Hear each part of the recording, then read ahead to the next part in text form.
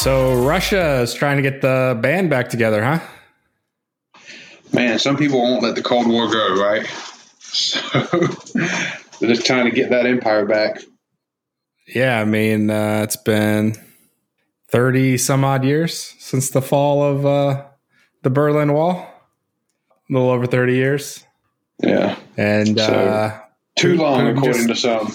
Yeah, Putin just was, pining for the good old days. Wanted free entry into Crimea and now Ukraine. I saw the before that Georgia. Wasn't it like in 08 when he grabbed Georgia? Yeah, Georgia. Yeah. Where Joseph Stalin was born. Not an actual Russian. He was a Georgian. Ethnically. Same thing. Yeah. I mean, most people have no idea that there's a country named Georgia. So I'd be curious to know how many people actually know that and where it's located in the world. But yeah, it's I saw where all the Russian divisions are loading up, including in Belarus, and I'm like, yeah, that looks a little bit more than an exercise.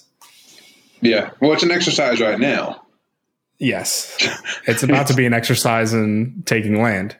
Yeah. It's going from basically an exercise to a rehearsal for an invasion to yeah. And my bet would be, I mean, they kind of had a pattern of this now. I mean, they'll do it when the Olympics start, get as much as they can while the world's distracted, and then they'll hit pause. But I mean, that they invaded Georgia during the Olympics, I believe. They definitely took Crimea during the Winter Olympics in 2014. That sounds right. Roundabout. So, I mean, whenever enough people are preoccupied to not have all their focus be on what they're doing, they'll do what they can when they can. So yeah, and I mean, technically, they took Crimea. Democratically, they let the citizens vote, right? Well, I mean, yeah. the same way Putin is elected president, the citizens voted, and elections have consequences. So. Yeah, they have a lot of voting rights over there, or lack thereof.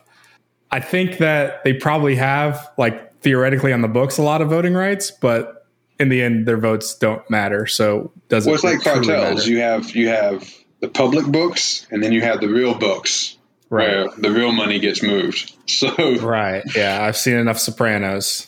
I know how that works. Well, welcome to the OVO Deep State Podcast. This is episode 15. I am Jake Lane at The Rake, but the A is a 4 on Twitter. As always, my co-host at Thomas Black _86 on Twitter. The show's Twitter at OVO Deep State. But speaking of voting rights, we wanted to do an episode on voting in general for a while. Now is as good a time as ever, as we've seen over the last couple of weeks, this big debate in Congress over, do we get rid of the filibuster or not, in order to pass the Voting Rights Act, the John Lewis Voting Rights Act. And if you're not aware, the Senate is split down the middle, 50-50. And in order to break a filibuster, you need 60 votes, which the Democrats do not have. They don't have 10 Republicans who are willing to vote with them. So in order to pass the Voting Rights Act, and maybe more, who knows what's on their agenda if the filibuster is lifted, but you only need a simple majority to change Senate rules. So they want to change Senate rules to make it so they don't need 60 senators to vote on the John Lewis Voting Rights Act. And that would give them a lot of power over the next, 12 months until the next we'll have elections. Yeah, we'll have elections at the end of this year, and the first session of Congress is about a year away. So they don't have a whole lot of time to enact their policies. Mm-hmm. Unfortunately for them, two of their own, Joe Manchin of West Virginia and Kristen Sinema of Arizona, will not vote with the 48 other Democrats to bust the filibuster. And we wanted to, like I said, we've been wanting to talk about voting and voting rights for a while. So it just seemed like the perfect time to do it. I think we want to start off with just a general ground laying of information about what the filibuster is, the history of the filibuster, how it's used and why it's useful and why it's not. So do you want to start us off with some of your historical knowledge? Sure. Yeah. So, I think the first thing is filibuster is not like a constitutional requirement for government. Nothing in the Constitution says you have to have, 60 votes to proceed. Really, just how it was in the beginning was you would vote to end the debate on a particular bill that was being debated, and then you would vote again on the passage of the bill or not. I think it was under Jefferson's first administration when Aaron Burr was vice president, when he said, "This is silly. We just have two votes for the same thing. Let's stop with the vote to end the debate, and let's just vote on the bill." So for, about 100 years, a little more, there was no filibuster rule in place. Wasn't until the early 20th century, where they decided that they would have to vote with a 2/3 majority in the Senate to end debate on a bill. And then once the debate on the bill was finished, that's when you would vote on the merits of the bill. And then a simple majority was just needed to actually vote on the merits of that bill. And then I want to say, correct me if I'm wrong, it used to be 2/3, now it's 60%. So basically the difference of one senator from when it started to what it is now. So it always, just a small correction. In the Constitution, there are certain votes that has to be 2/3. Conviction on impeachment charges, expelling a member of Congress, overriding presidential vetoes, ratifying treaties, and proposing constitutional amendments require 2/3 of the Senate. And for the last one, amendments is 2/3 of both houses. So there is a little precedent in the Constitution for 2/3 of the Senate. But literally, the Constitution doesn't say anything else about any other vote. Every other vote can be a simple majority. And as you said, they kind of inadvertently created the filibuster by getting away from that first vote to end debate, putting us in the situation we are now. But it's been used for, I would say, good and bad over the history of the Senate. Yeah, I think there were definitely times. What the reality is just, in my opinion, probably a number of times where it's been used to divert progress on something that was good and useful and right. And other times, like you said, it's probably been used because the evidence wasn't overwhelming that this was the right thing to do. And the important thing to remember about the Senate, too, as a body, that is the body with the greatest longevity in the sense of the senators are voted on every 6 years, and the intent is that needs to be the longest looking branch of federal government. Every 2 years the House changes over. The senators are intentionally brought to the Senate to be a little bit more forward thinking. So the idea is let's be careful about what's passed and how it's passed. And get a good consensus and not just a simple majority. So currently, I said before, they are trying to lift the filibuster requirement to pass the John Lewis Voting Rights Act. In recent years, Rand Paul has filibustered defense spending. I can't think of any in the last couple years. I don't know if there's any filibusters during the Trump presidency. I think it was somewhat recent. When did Ted Cruz read Cat in the Hat? Wasn't he filibustering? I feel like that was 2013, wasn't it? Oh, goodness. I don't know. Maybe not. It may. Well, I can't remember what the act was that he was trying to. I feel like it was 2013 when they were trying to stop government from closing, and that's when he kind of made a name for himself. As nobody liked him was because he filibustered that, and the government closed for it might have been 2012. I don't remember, but it was he was a first term senator. I remember he was, I could be completely wrong on my timing here, but I seem to remember that's when Ted Cruz kind of made a name for himself. And when Lindsey Graham made that remark about if somebody shot him on the Senate floor, nobody would testify because nobody liked him. Well, the Cat in the Hat thing is probably the most, in recent history, the most memorable. Yeah. And again, that's the problem with the current filibuster is you don't even have to actually filibuster. Nobody makes anybody filibuster anymore. They just say they're going to filibuster. And if you don't have the 60 votes, then it never comes up for a vote, which I'll talk about this later. But like the not letting people make that, like they're going to force the vote on the John Lewis Voting Rights Act. It makes Sinema and Manchin, vote yes or no. I think that's smart. I think it's dumb that like they don't bring stuff to the floor because they know it's going to fail. But I like getting people on record because then you can point to it and say this person says all this, but they voted against what they just said they were for. Oh, 100%. And when I think we may disagree on Senator Manchin. I generally disagree with him more on policy, but I at least respect him. Like I think he's a honorable human, which is more than you can say for a lot of members of Congress. I'm afraid. But I mean, I think he made that point too when he was saying, okay, if the Republicans want to filibuster something, they should actually have to be put on record of filibustering it. They should actually have to continue to speak, and then don't make it easy, basically. And again, so a lot of this stuff, like you said, to me, is just to take a position and stand by it and be on record.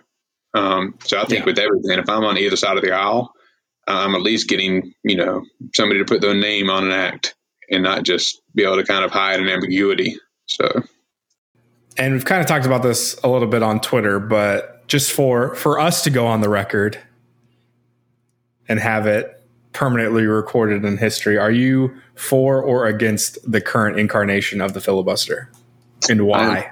I am for the filibuster. I think it forces more compromise. I think it forces more nuance and care in the crafting of legislation.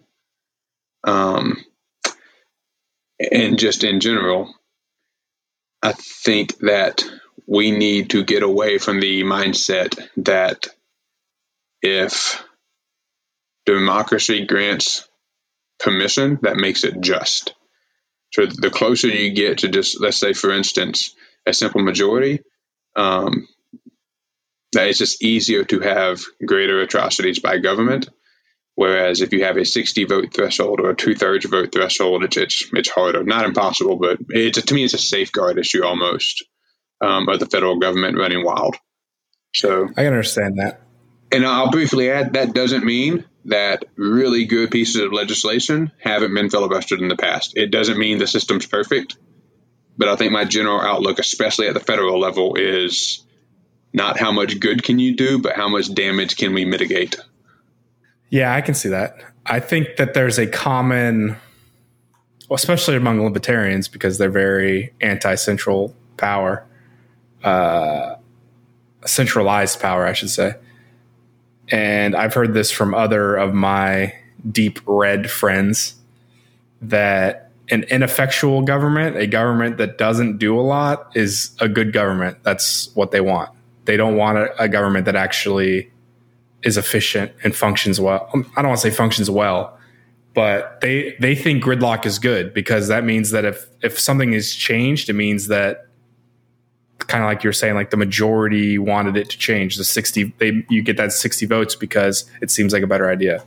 The problem I have, so I would say 5+ years ago, up until about 5 years ago, maybe even a little bit more recently, I would say I would agree with your take on the situation, that the filibuster is a good idea.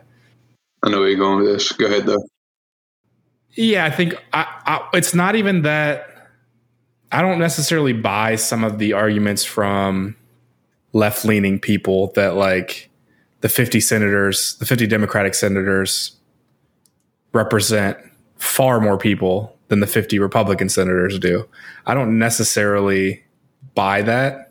I mean, I buy it. I understand, like, that stat is real. I don't know if it's a good reason to ditch the filibuster. I'm tired of what I just said some of my Republican friends believe. I'm tired of that. I'm tired of Republicans blaming Democrats for not compromising, and I'm tired of Democrats blaming Republicans for being obstructionist. Either side being obstructionist, whatever it is, they blame each other, right? We didn't get this done because of Republicans or Democrats, blah, blah, blah, blah, blah. Yeah. I'm the more recently, I want these we have a two-party system, and the only way we're going to get rid of it is if these parties actually get control and start laying out their agendas and people see how terrible they are on both sides, for that matter.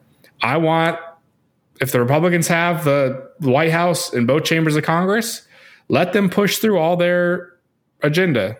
If they want to put abortion laws and voting restrictions and whatever into place, let them do that. Let's see what happens. If it's a disaster, like most think it will be, then there'll be a huge swing and a different party will take control, whether that's Democrats or a third party. I think in the short term, in the next, let's say we ended the filibuster tomorrow. I would think it would take 10, 20 years for third parties to be viable in that situation, because it would take both Democrats and Republicans being in charge long enough and seeing their policies fail. Their policies, the ones they believe in and the ones they tout and the ones they say Republicans are obstructing, and vice versa. It would take enough time for people to see that neither of those two parties has it figured out and that this is all just a blame game before a third party could rise. But I think that's the only way we ever get third parties. I don't think with the current system that we'll ever have viable third parties, because literally anytime something goes wrong for your party, you just blame the other side doing something against you. But if there's no filibuster and simple majority rules, we're going to see those policies enacted, and they're going to sink or swim. Right? Like, yeah. I think that's where I'm at. It's easy for me to say as like a left-leaning person who sides with Democrats on most social issues that, in the filibuster, voting rights is super important. Infrastructure is super important. If the Republicans are never going to work with them, that's all great and fun. 4 years ago, Republicans owned all three of the major, the two branches in the White House. They only enacted, corporate tax cuts. There's not a whole lot that they did in those 2 years. Mm-hmm. And granted, some of that was due to Democratic obstructionism and stalling until the midterms so they could retake the House.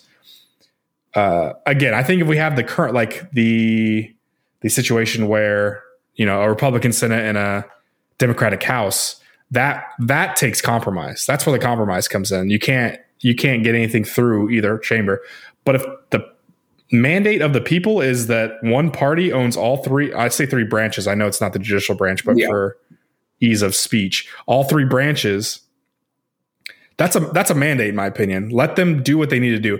Trying to get a party to 60 plus, or, we'll just say 60% in either chamber is kind of a pipe dream at this point. Nobody's ever going to, I don't want to say ever again, but like the way the demographics are and the way, especially in the House with gerrymandering, like we're never going to hit that threshold really with the filibuster. This has been a really long way of saying that I am against the filibuster. Yeah, well, so you make a couple of good points, and the first thing I would start with is I'm against obstructionism too. Like I think if you're, I don't think anybody likes it, but it's like it's. Oh, I disagree. It's just, so like I said, I think that like I said, I think the game plan on both sides when somebody has full control is to obstruct and to stall, right? Like, we saw it with Obama in 2014 to 2016. We saw it with Trump 2018 through 2020. And we're going to see it again with Biden after these midterms in 2022, because there's no way that Dems are holding either house at that point. Yeah, the Dems are having like 30 congressmen in the House retire. Yeah, I mean, it was the same thing with Trump in 2018, right? Like a lot of the Republicans didn't run for re-election. I didn't mean to interrupt you there, but just to say that, like, I don't think the average American on the street, if you talk to them, we're like, do you think obstructionism is good? Like, I don't think people really like obstructionism. I think a lot of the partisan people, if you own a Trump hat, shirt, and flag, of course you like obstructionism when the Democrats are in power. And if Trump is in the White House and you're a Bernie voter, of course you want them to obstruct. But I just think that in general, like the average person, if you ask them, they would prefer Congress not be as gridlocked as it is. Man, I don't know. So you mentioned a couple of things, but I'll start with that one. I think when you see more and more, I would say maybe over the last 10 years, when you see candidates run for office, they do very little to appeal to the moderate, the independent, or even try to win people of the opposing party.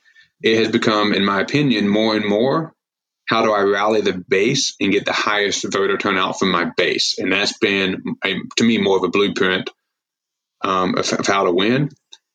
And perhaps even more since President Trump had his stunning upset victory. I mean, that was more or less his strategy, is stoke fear, rally a big base, and it worked. So I feel like you're seeing that more and more. And I think because you're seeing that more and more from the standpoint of elections, that demographic, that populace of citizenry probably has become a little bit more maybe abrasive in how willful they are and obstructing, and has become less nuanced and reasoned in the way they want to see government approached, and I could be completely wrong, but I say like I agree, like the vast majority of Americans want responsible government. I just don't know. I mean, I think polling data would say that the vast majority of Americans don't always vote, especially when it comes to like local elections and statewide elections. It's different a little bit for the national elections, but that would be where I'd have some concern. I think you make an interesting point, though, about obstructionism and being against it, because I am too. I don't think that. I mean, I think there are some things where people just can't compromise on. Like if I'm in office, like abortion's probably the one thing, maybe one of a small number of things where I just can't find really any wiggle room. A lot of other things, just like, okay, I'm going to recognize that, my political opponents have the votes. So I'm going to try to appeal to and reason within the way they do, and I'm going to try to make this as best I can given the current situation. But I'm not just going to do everything I can to have my side win, I guess. But I think the way the federalist system works, especially now with the ease of information, I mean, you've got hundreds and hundreds of cities that are being ran very differently, with Republican leadership, with Democratic leadership. You have dozens of states that are being ran differently. So I think, that's the beauty of the federalist system, is you can kind of look and say, hey, what has worked and what hasn't worked? I mean, especially when you talk about having a national conversation, let's say on police reform, we've got a lot of different things that we can consider now. Like, hey, this city or this state has done this with their law enforcement. Has it worked or has it not worked? If it has worked, is it replicable? Is it something that we can repeat, or are we just too different in our jurisdiction to have it work? So I don't know that you need to get rid of the filibuster to see if policy is sound, and to have it played out. So just a thought on that. I forget what else I was going to comment on, but what else did you say? You went for too long. I didn't write anything down. Yeah, I know. The problem with me being long-winded. Yeah, I mean, in general, it's not about testing policies. It's about the National Democratic Platform, the Democratic National Convention, and the Republican National Convention. They have platforms. They say A, B, C, and D is what they want to do, and E, F, G, and H is what the other party wants to do, and they're completely at odds with, for the most part. I want those people to enact what they want to enact so we can see whether it works or not. That's like, all these things work in theory, but we don't put them into practice because of a lack of compromise. And, the lack of compromise means that the filibuster is effective. I just want them, like I said, I just want them at pass or fail. I want to see what you're going to do. I want to see if your ideas are good ones. We can have as many CBO studies and scores, and we can have all these, if we pass this law, it'll create this many jobs. If we pass this, this law, it'll save this much amount of money. Investing in infrastructure does X for the economy. Like, you can say that all day, But if we can't get the bills passed, it's all for naught. Yeah. So again, for me, it's mostly just being fed up with it, right? It's not about I want the Democrats to be able to do whatever they want. I do, but not for the reason you think. I want their ideas to, pass muster. I want them to be war tested. I'm just tired of all the it's not even false promises necessarily, but it's like they can say something that's popular. Here's one that both sides of the aisle have been compromising on lately. Marijuana, taking it off the scheduled drug list and making it decriminalized, maybe not legal federally, but decriminalized. There's bipartisan members of Congress in the House at the very least. I don't know if any senators have sponsored it, but they're working on trying to make weed at the very least off of Schedule 1 and then decriminalized overall. That's popular on both sides of the aisle for the most part. Like, it's not a controversial thing, and we still can't get that done. Like, it's just not. And this kind of goes to the broader system of government conversation. There's no benefit for Republicans to compromise with Democrats or vice versa in general, because when Biden is president and the Democrats do something that is technically popular with Republicans, Biden's going to get credit for it. The Democrats are going to get credit for it. And that's political poison. There's no good faith in Congress. There's no easy wins, right? Like, if something is popular with everybody in the United States, like polling, like weed, for example, polls very well, 60% plus easily. That doesn't get done because neither side wants to give the other a win.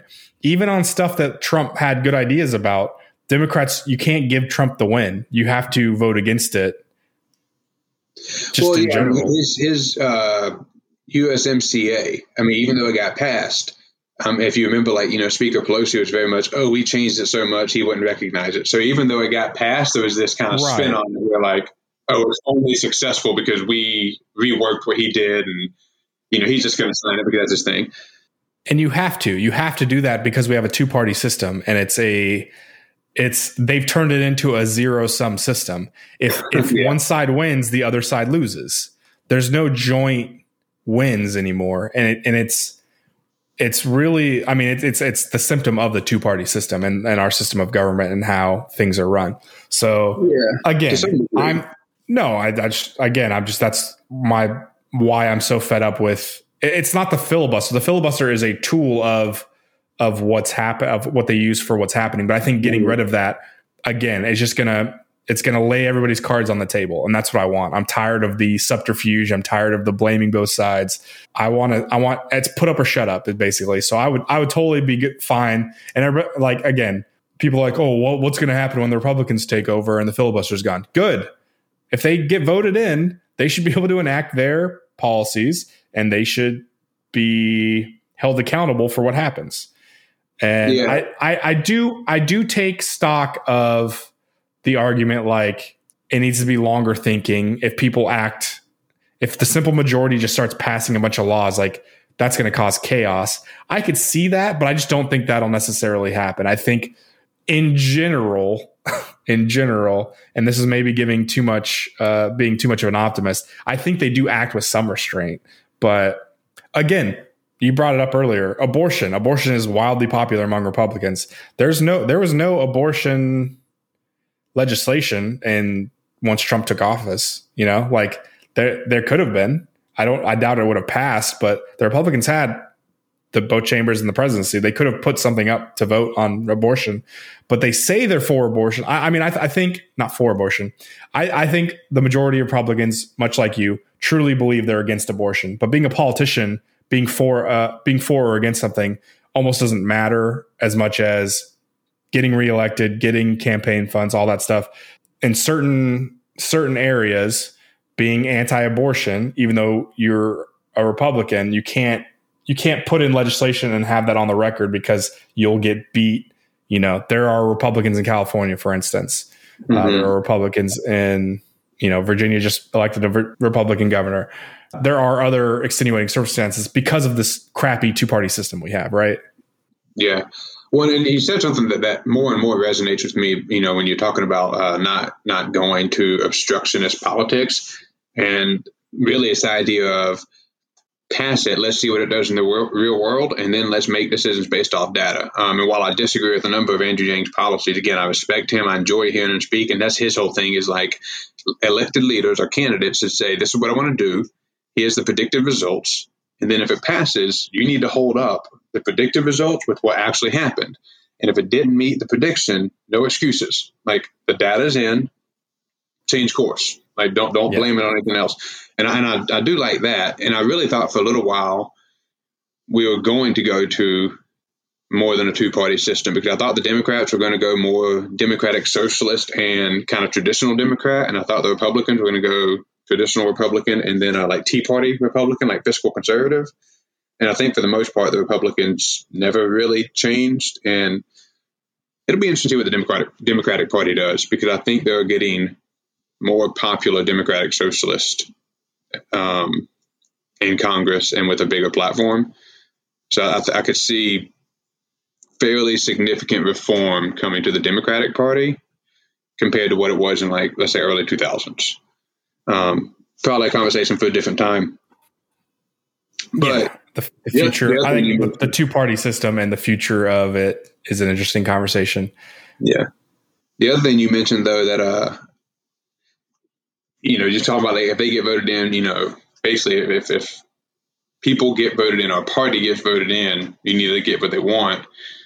And I think the problem with that is we just become very irresponsible in the way we govern. Because, for instance, that was, Senator McConnell's argument with not putting up a judge for, Judge Garland. Previously Judge Garland, now Attorney General Garland. Is he said, hey, 6 months ago, the people voted Republicans into the Senate.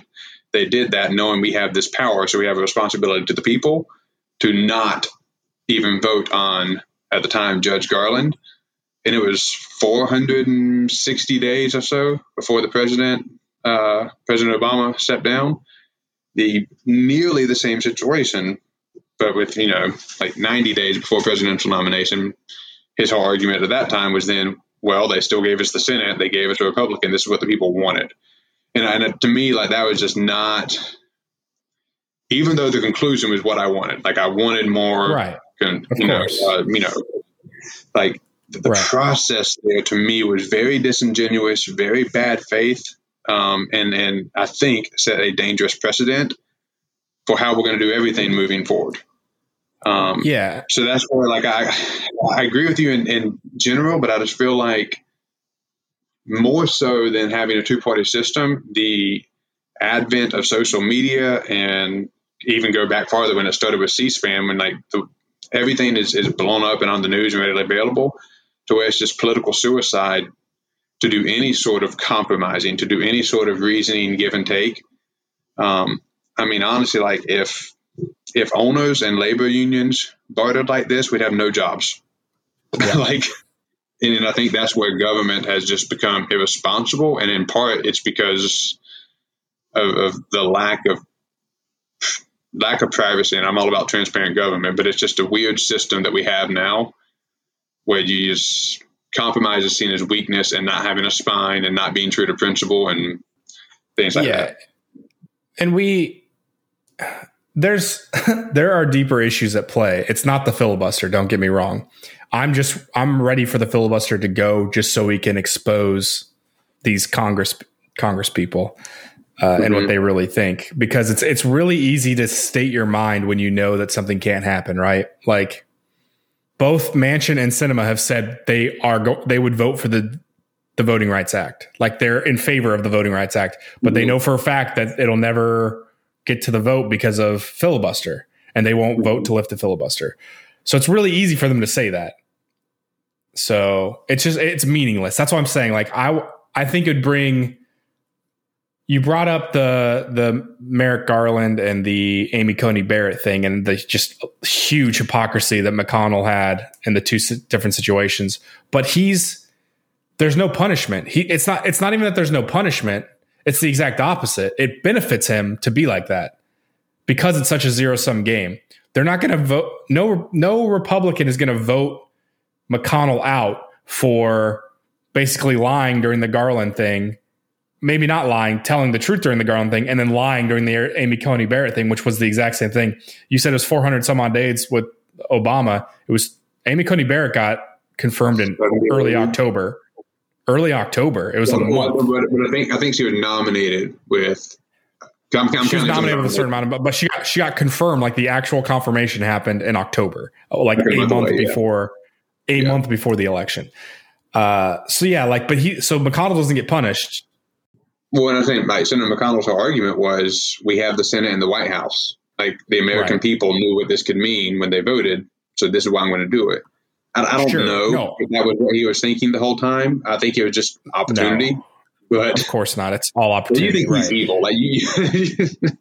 No, I don't necessarily think he's evil. I think he has to play the game, and the game is the game. The game is rigged for more or less, right? Like I think we don't curse on this program very often, but I think McConnell is as full of shit as any other politician there is, right? Like there are very few politicians that are actually honest and earnest. Like you can say a lot of things about Bernie Sanders. Bernie Sanders says what he believes and believes what he says.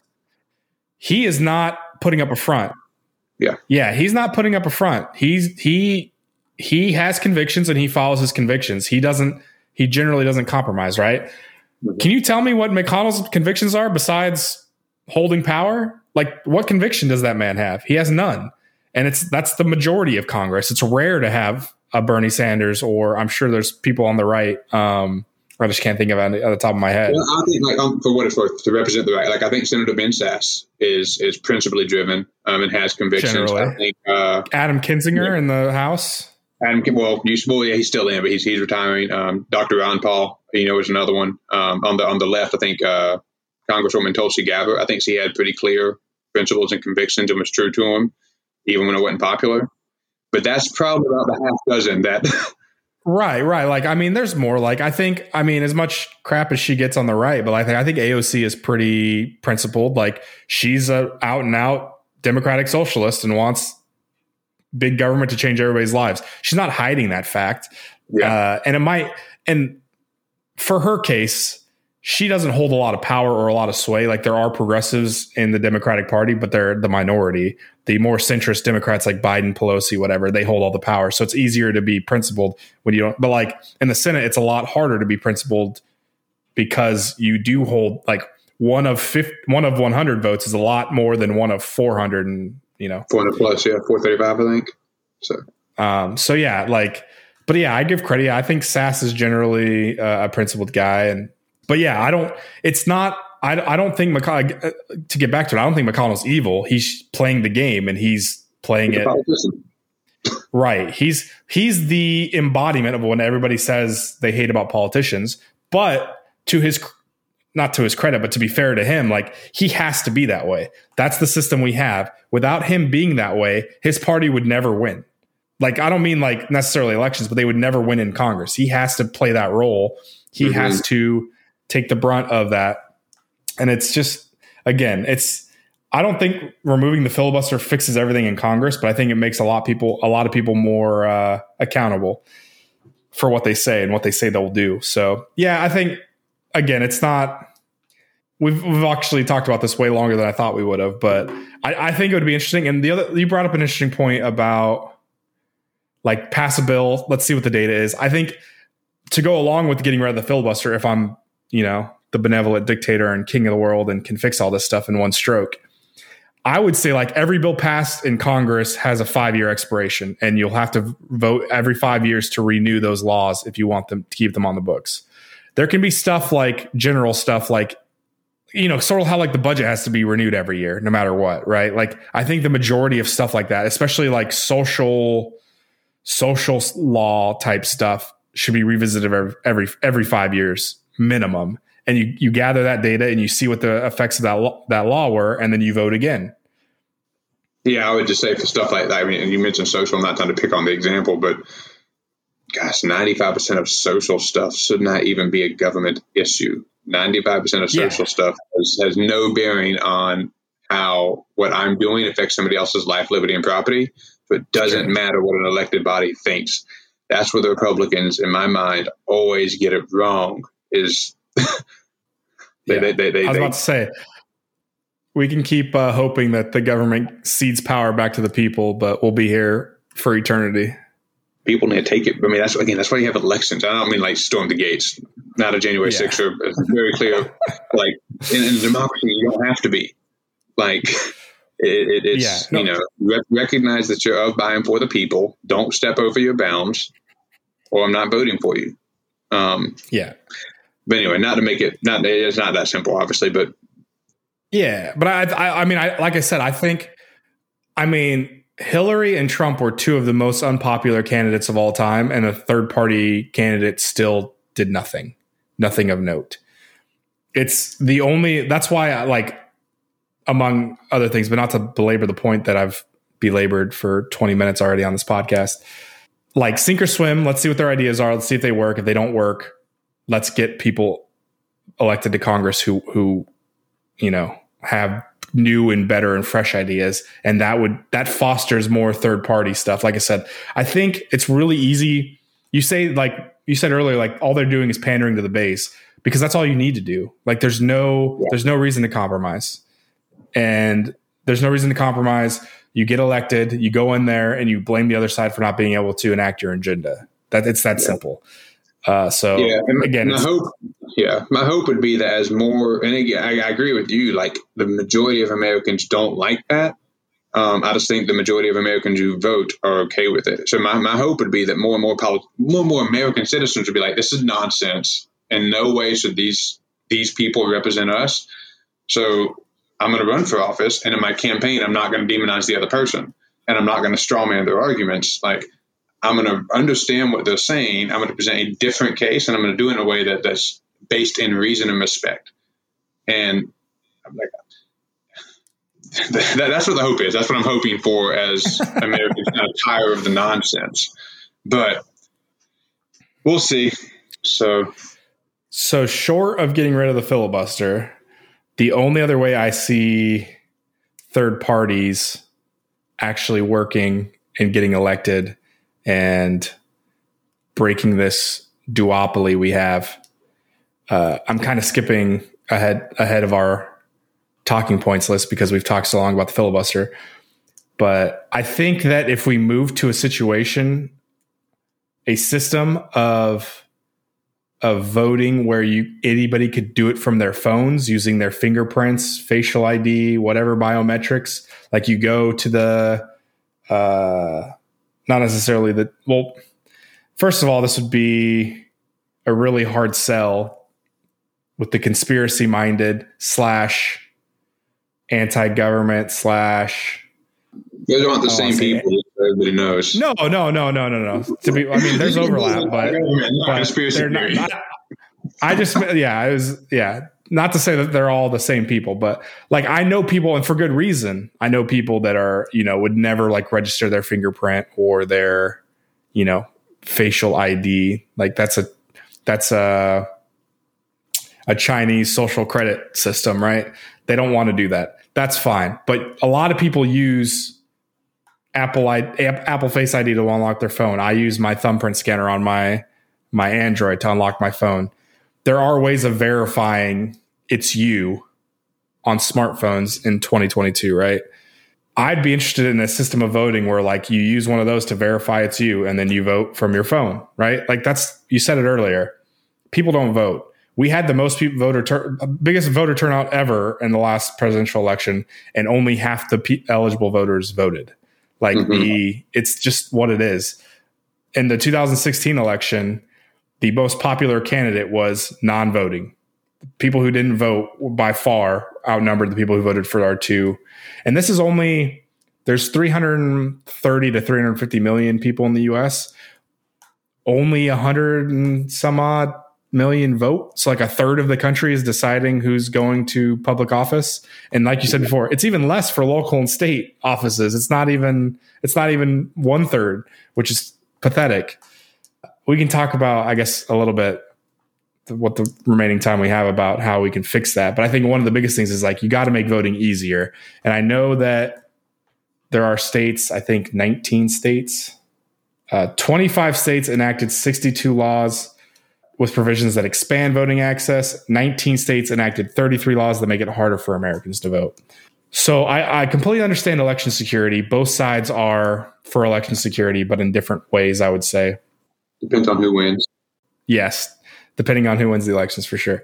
The argument that I hear from the left is voter ID laws are racist. I think that I think getting an ID, as long as it's free and every citizen has access, and for the most part, you can do it online or quick. I think the bigger issue I have is when these states like Texas and Georgia that close polling stations and only have one polling station in a Houston precinct that has, I don't know, I'm going to make up a number, but 1 million voters. Like, that's very clearly only having one precinct in the Houston suburb and only having one precinct out in West Texas is completely different. They're serving a completely different amount of people. There should be maybe that's where I'm more in favor of the Fed stepping in and saying you must have this many voting precincts per capita, of your district. So if you have 1 million people, you need 100 precincts. If you have 100,000 people, you need 10 precincts, whatever the number is. There should be a certain amount of people per precinct law federally. And maybe that's as far as the federal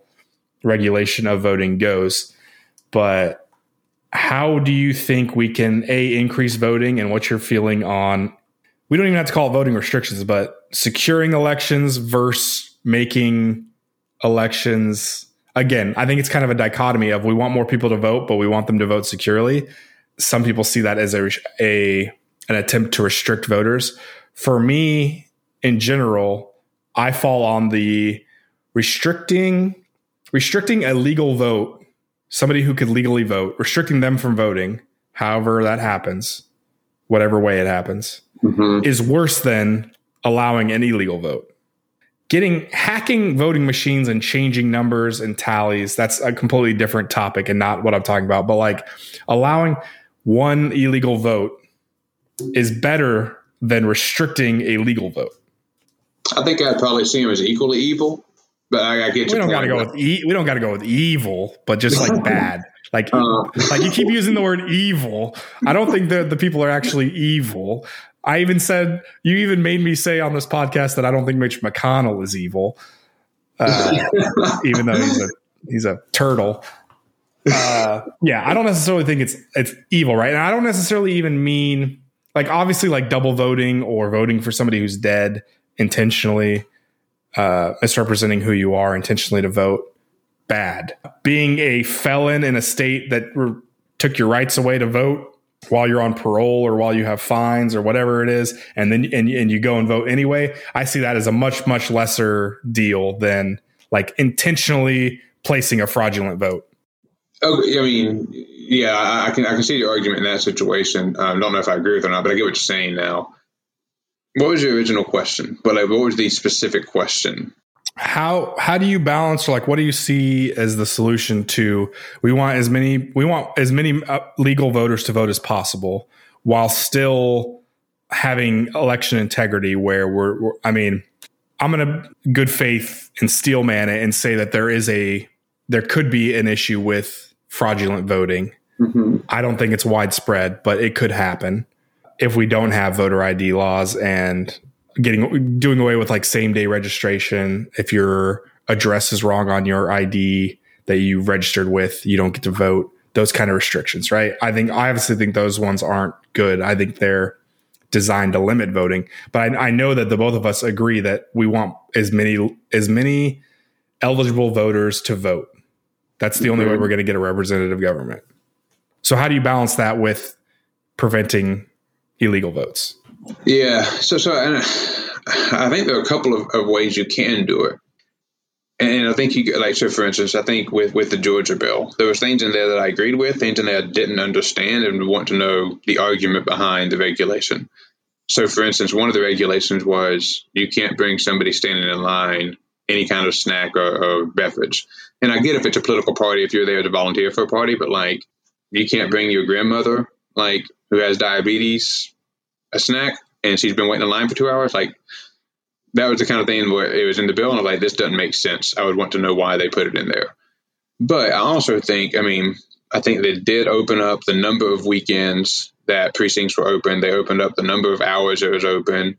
And it wasn't even you have to have ID, especially for the mail-in portion. It was like you have utility bills, you have, just kind of any basic thing you do to establish residence.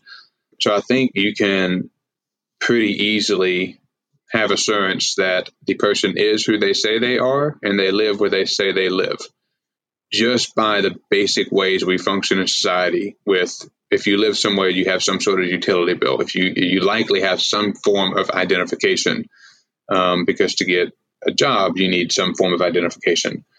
So I think those are a handful of ways, just in the current non-forward thinking way of approaching election security. You can do it. And while I'm against the federal government stepping in, I would much rather see like Election Day be a national holiday. And I just contradicted myself. And I guess I'm saying, I would rather have all 50 states say, hey, this is a big deal. This is a unique thing we get to participate in. This is a unique responsibility that we have as a free democratic society. And we're going to celebrate that. Right. So I would rather see the states do that. But I can get the argument why something to me like somewhat limited from a federal government, you'd want to do that. I also think your idea is really good about, state houses to say, goodness, we apportion representation in the federal and state government based off size. So it seems reasonable to say, from a logistical standpoint, let's make sure that we're not putting or not allowing any undue burden to come upon the citizenry with trying to elect a candidate by, like you said, for every 10,000 people, you have to have a precinct, rather, can't be larger than 10,000 people, and you have to have at least one voting station per precinct. So I think if you do early voting, if you do mail-in voting, that probably more similarly follows the same procedures as like an absentee ballot. And if you have a state legislative body determine how many, like a very clear way of how many polling stations there need to be per people, then those are all ways that you can not put any undue burdens on people, make voting not effortless, because I don't agree with that, but reasonable. And then I think the security would be like relatively easy, especially when it comes to like having ballots, like have one member of each party, make it a 2-key system, where you put the safes in, you put the votes in a safe. You need, both keys to lock it. You need both keys to open it. Nobody else is getting in there. Like, I think that's probably a pretty safe way of doing it. It's similar to what happens in the federal government, at least on the like military, keeping documents safe side of the house. So I don't think that's a hurdle that's too hard to overcome. Yeah, I think I would like to see compromise as far as like Democrats voter ID laws, but then in return, you get, increased polling places in some of these places that don't, like, you just said what you said, what I said. But also stuff like automatic registration. Like when you turn 18, you're just automatically registered. Like you don't ever have to register to vote. That's insane. Like just let people be automatically registered. But then when you go show up to vote, you have to have an ID. Like, I think that's a fine compromise. I think like purging voter rolls like they did in Georgia in 2018 before the election there, like that's so ridiculous. Like no reason. And I think early voting is great. I voted early in every single election because it's nice to just show up. The lines aren't as long. The only time I didn't vote early was 2016, the presidential election, and I had to wait an hour to vote prior to going into work. That sucked. Like that was the longest I've ever waited to vote, was that 2016 election. But every election since then, especially with the expansion of early voting, was super easy. At most, I'd show up and there'd be 5 people ahead of me, if that. And it took maybe 15 minutes in and out. One of the things you sort of mentioned that I wanted to touch on is one of the safest ways to do an election is through paper ballots. It is very hard to forge or fake or inject a lot of paper ballots into especially a national election, that will have a big enough effect on the election without being noticeable. Mm-hmm. Like that's paper ballots. I've watched videos and read some articles about my way of thinking of like, I wish everybody could just vote from their phone. It's probably never going to happen because that's an easier, even with biometrics, even with whatever encryption and security you want to do, that's always going to be easier to hack than paper ballots. And like you said, like as long as they're in a secure facility and handled properly, like there's no way to swing an election through paper ballots. I don't want to say there's no way, but in the United States, there's really no way to do it. So paper ballots are one of the most secure forms of election, which is good. But I think stuff like once you turn 18, automatic registration, as long as your name and birth date and everything are correct, who cares about your address? Unless it's like for local elections, absolutely. But for like, well, you have to have an address to tie you to the correct. Right. But again, for non House of Representatives election, everything else is statewide, national anyway. So it's not as big of a deal to me. But yeah, I think whatever we do to increase, like that's the only way we're going to get third parties is if we engage that other 100 and some odd million people who don't vote. Like there's no way that we can break the chokehold of the two-party system when 30%, let's see, we'll say 60 million. When 60 million on the left and 60 million on the right vote for down ballot their party, no matter what, that's 120 million people. And then the other 120 million people just don't vote. Like we're never going to break that monopoly, unfortunately. Duopoly, I should say. Yeah, you got anything else to add? I think I pretty much hit on everything I wanted to talk about, even though we didn't really get super into. We had a pregame meeting about, we think the filibuster will be quick and voting rights will be the beat of the conversation. And we kind of flipped that. Jake got heated about the McConnell thing. So. Yeah. Well, let me ask you this, because I'll say I think it bothers me more when I feel like Republicans are making just an unsound argument, even if they're getting to the conclusion I like. If they're not providing good evidence or good substance to the argument, like it bothers me. Sure. I think like one of the things that bothers me that Democrats commonly do with this particular thing is like voter ID laws, or to me they're very quick to say what Republicans would call like election security. They're very quick to throw racist on that without pointing to a specific thing and how that is specifically targeting racial minorities. And maybe they do, and I just don't see it. But I mean, I guess it did bother you when they just like, to me, kind of broad brush, these are racist without having like the supporting data. Or am I missing the supporting data? Like how you feel about that argument and the commonality? Right. I think do I think voter ID laws are racist? No. Do I think voter ID laws affect African Americans at a higher rate? Yes. Why do they affect African Americans and minorities at a higher rate? Because they actually affect poor people at a high rate. And as we know, a lot of minorities are poor. Unfortunately, it's what it is. Whether that's a racist system keeping them poor is a different discussion. But it affects poor people. Poor people don't have the option to take the day off. Poor people probably are working multiple jobs. Poor people can't go sit at the DMV all day to get an ID and then miss a day of work to go vote. Like, I get it from that perspective. It does affect African Americans and minorities at a higher rate. But that doesn't mean it's racist. That's just an effect of, I think it's more of a class thing. And I think a lot of things we say are racist, when you dig into them, is more of a class thing. Why are minorities poor on average is not probably. I don't want to sound more definitive than I should be. It could be a race thing, but voter ID law in general is not a race thing. I think there are some restrictions in certain areas that are aimed at limiting Democratic voters in places that have Republican control. They like not only gerrymandering, but also, like I said, in Texas, they severely limited polling places in areas with high concentrations of Democratic voters. Those areas of high concentrations of Democratic voters in Texas generally have a lot of African Americans in them.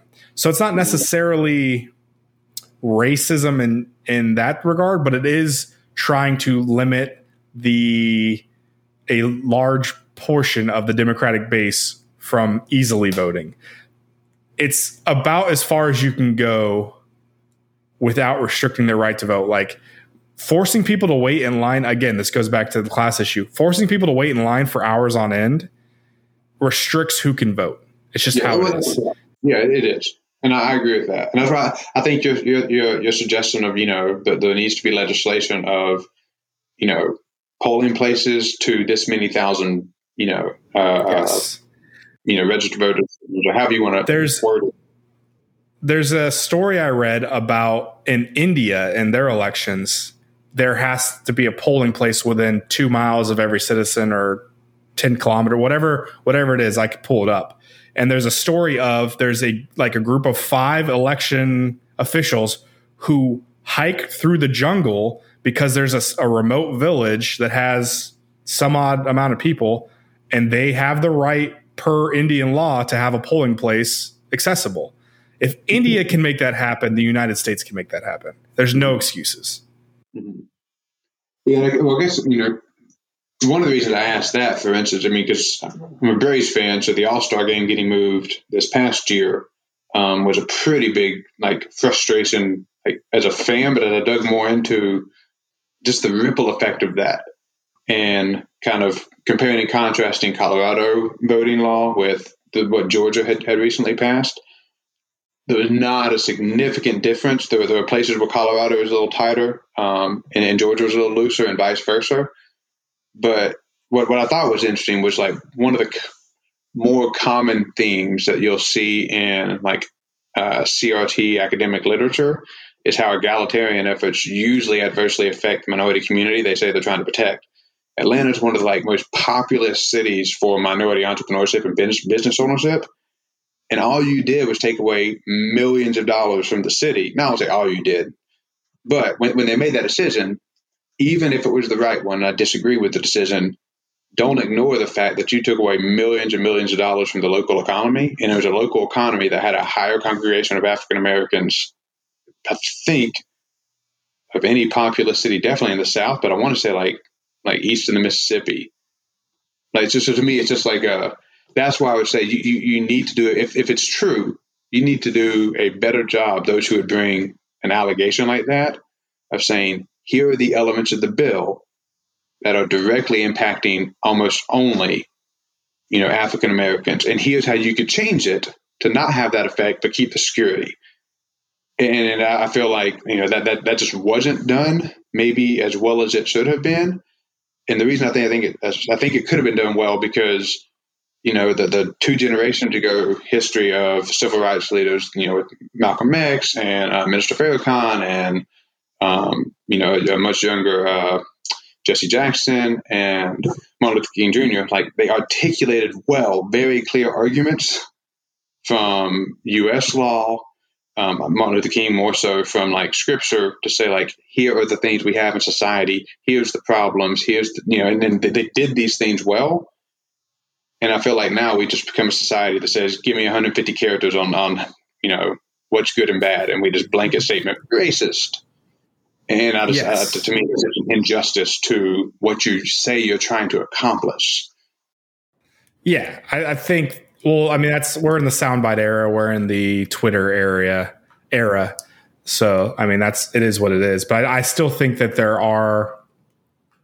This doesn't necessarily relate to politicians and activists and stuff, but I fall victim to this stuff too, where I see there's a video on Twitter or Reddit, or somebody sends it in a group chat, and I start the video, and if it's longer than 2 minutes, I'm out. I don't have time to watch a 10-minute video. And I wonder if Martin Luther King and Malcolm X and all these great speakers from the civil rights era, if they were in the current era, would they be able to hold the attention of people? Because we've become such an ADD society. Everything is small bites, TikToks, tweets, everything is small, small, small. When you can't, these are important issues that require much more thought and nuance in a longer form.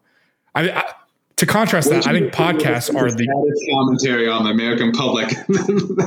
It is, but it's also we could go on forever about like certain small parts of what we think is wrong with voting in the system or whatever, but like there's a larger societal issue at play too, right? Like that's the elephant in the room. It's not, even if we fix a lot of these small things, like there's still Americans at large in general are not engaged with politics or what's going on in the world events. Like they don't care enough. But stuff like I said, like I think it'd be interesting to see. There aren't really any of the, like, cynically, there aren't the amount of orators who are as good as Martin Luther King Jr. and those from the civil rights era and others of history.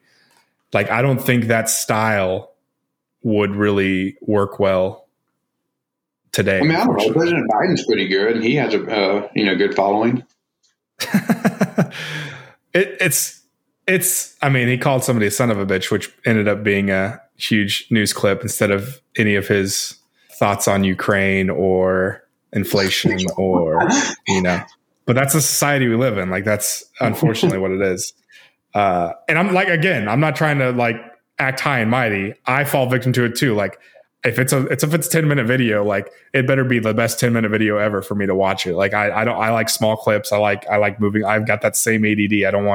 I don't use TikTok because it's Chinese spyware, but I understand that instant gratification podcast, and you're advocating for 2-minute clips.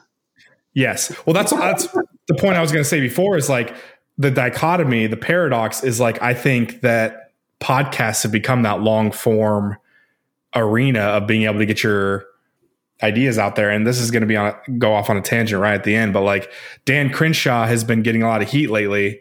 Not only because he yelled at a girl at one of his campaign events, but he was a 5th best returns in Congress on trading stocks last year, according to his filings, right?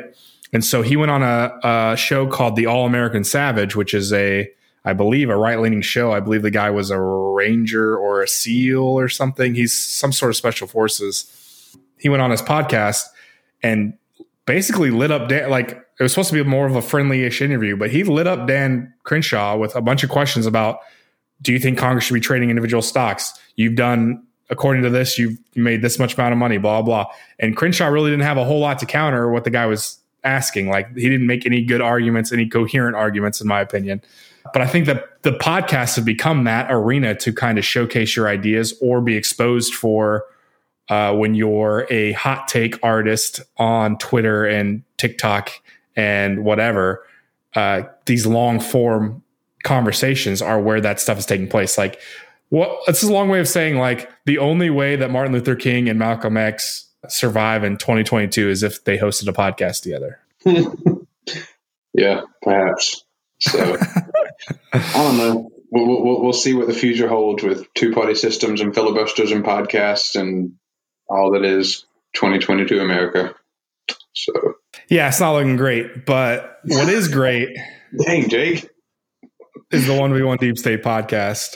We are on episode 15, which is kind of crazy. It doesn't feel like it's been 15 episodes. Like, uploaded the last episode, I was going through our list and I was like, man, I didn't even remember we had a conversation about, like, when I think of odd topics to talk about, I'm like, oh, we already had this conversation in episode 4. It's really funny to me. We've got this many and we're going to keep going, but we appreciate you guys listening. I'm on Twitter at The Rake, but the A is a 4, at Thomas Black _86. And the show is at OVO Deep State. Join our Discord. It is in the information and the link is below. I'm trying to think. We're having a conversation currently about NFTs and, to a lesser extent, blockchain. That was the topic du jour. Very interesting stuff. I'm sure we'll get into a technology's effect on the U.S. and government in general. That'll be an episode topic eventually. But I'm kind of educated on NFTs, more so on blockchain stuff. I don't know how much of an interest you have in that kind of stuff, but yeah, the conversation on Discord was good. So join that if you want to argue about if NFTs are worthless or not. But otherwise, we have a gaming chat, a sports chat. We just talked about the greatest divisional playoff round ever in the NFL. That was a fun time. And then any other topics from our episodes or what you think we should talk about, we discuss in the Discord. So hit that link, join us below, like, subscribe on all the podcast stuff. And that's all I got. Anything more you need to say, Thomas? No, take care, guys. Thanks for listening. Thanks, guys.